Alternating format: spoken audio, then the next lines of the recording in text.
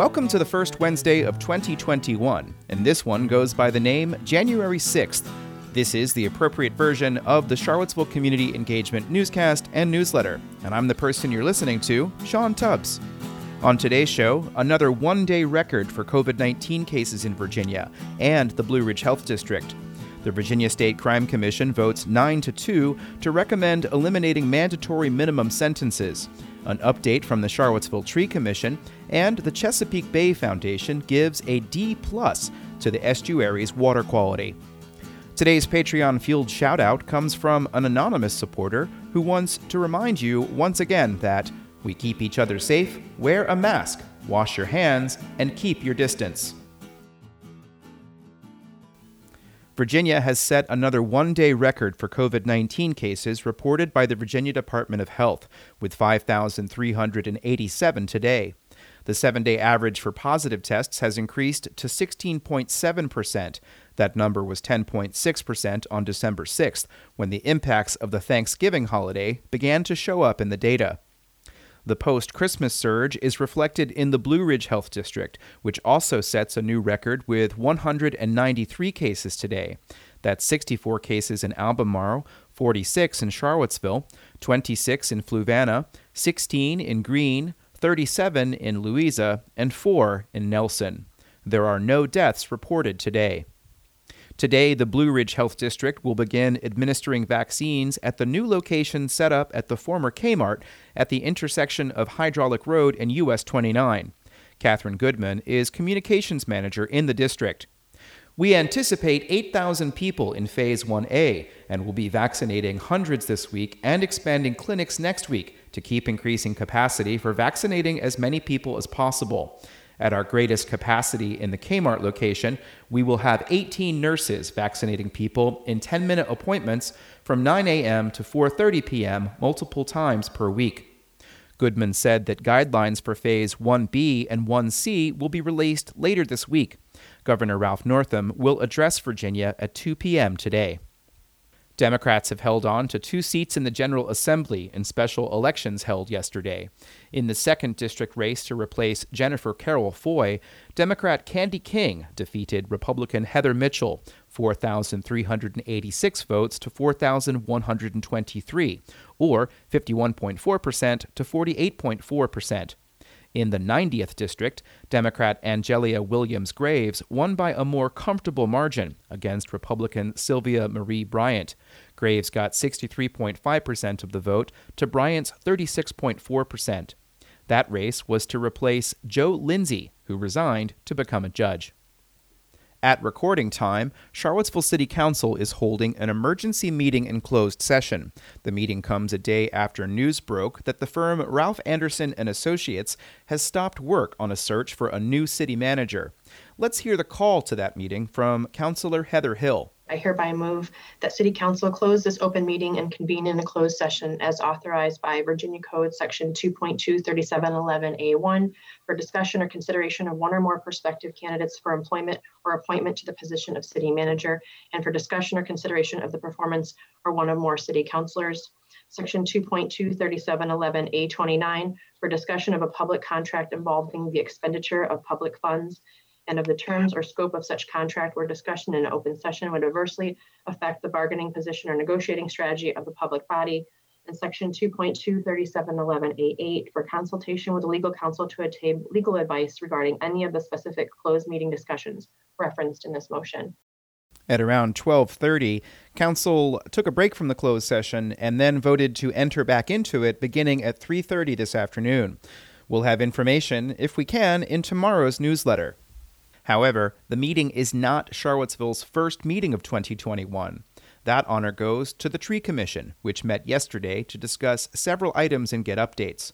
One of them was on the Place Design Task Force, a group created by a previous city council in March 2012 to advise council on urban design issues. That body has been pondering its existence, and here's Mark Rylander, who serves on both Place and the Tree Commission.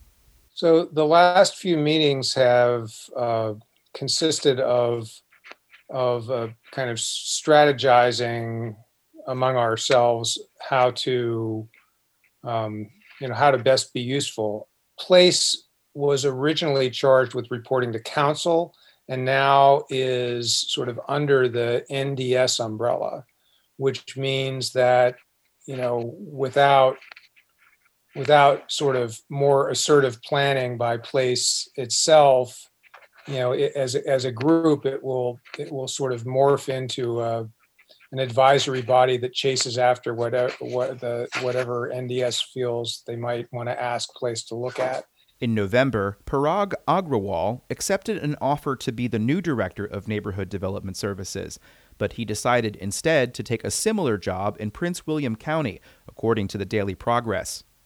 This year, council will need to decide what to do with the West Main Streetscape, a project conceived of in 2012 at the request of Place members at the time, to replace an earlier conceptual design for a street that had been anticipated to see several large buildings constructed. Now, the project has a cost estimate of tens of millions of dollars at a time when the city is coming close to its debt capacity. It's becoming apparent that maybe the city can't afford everything that was planned for the West Main Street project, and it's a sensitive topic and a lot of work has gone into it, but that's potentially what Place is working on. The Tree Commission also discussed their annual report, which will unveil the percentage of the city's landmass covered by trees, a term known as the tree canopy. Higher levels of tree canopy can reduce heat in urban communities, and the Tree Commission is working to educate the public on this point, especially as the city works on a climate action plan. Brian Menard is the commission's chair. This commission is really sees its mission as having fully evolved, not beyond its charge, but that we are looking at things beyond aesthetics and beauty and even just tree types, that we really are undertaking larger issues. Menard noted that the Tree Commission recently passed its 10th anniversary and that the commission is poised to be part of the conversations on social justice and climate change. The report will be presented to the council at their meeting on January 19th. A 13-member body that makes recommendations on public safety policy has voted 9-2 to advise the state government to remove laws that require judges to incarcerate people for a minimum period of time.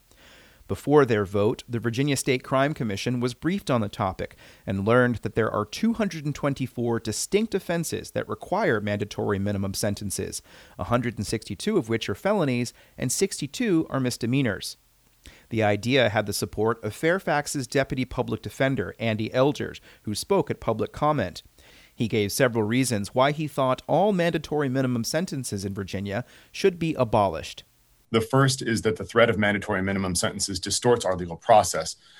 Jury trials in Virginia are now extraordinarily rare. In 2019, as we discussed during the special session last year, only 1.3% of criminal convictions came from jury trials. One of the reasons for that is because a prosecutor can threaten a 5 or a 10-year mandatory minimum in some cases, or even life as a mandatory minimum in some cases, while simultaneously offering a shorter sentence as part of a plea agreement. The effect this leverage has on the accused is overwhelming. Elders said there is no evidence that mandatory minimums have reduced crime. However, Delegate Les Adams said that data is inconclusive, and he voted against a motion for the commission to recommend elimination of mandatory minimums for all 224 offenses until there was more study. To give it sort of the imprimatur of the commission, I don't know that that's appropriate. I don't see how the elimination of the mandatory minimum sentence would be something that would gain widespread support by our colleagues in the House and Senate. The other vote against the motion was from Norfolk Police Chief Larry Boone, who was opposed to dropping mandatory minimums for assaults on law enforcement officers. In our current environment that we've gone through in the last 6 months or so, although I hadn't done the research, I would suspect that assault on law enforcement has probably gone up. A nonprofit organization that monitors the ecological health of the Chesapeake Bay has released its annual report and has given another D+ grade. Will Baker is the president of the Chesapeake Bay Foundation. The Chesapeake Bay system is still dangerously out of balance. But there's hope for improvement as pollution levels decline and the dead zone retreats. Let me say that again, because it's key. 6 states and the District of Columbia are under a deadline to significantly reduce pollution and improve water quality by 2025 in a process known as the TMDL, or Total Maximum Daily Load. In Virginia, that requires all localities in the Bay's watershed to significantly reduce levels of nitrogen, phosphorus, and sediment that enter waterways. Locally, that has included investments such as $48 million to upgrade the Moores Creek wastewater treatment plant, a project completed in 2012. The current D+ is a sober reminder that the road ahead remains steep and the clock is ticking. Albemarle continues to address the issue and will soon kick off the second phase of an initiative to improve stream health with community meetings on January 21st and January 22nd. You can learn more about the county's efforts in a link that's in the newsletter. Today in meetings, the Albemarle Board of Supervisors meets at 1 p.m. and the Fluvanna Board of Supervisors meets at 4 p.m. in 2 different places. Details on both can be found in the Week Ahead newsletter that went out on Sunday.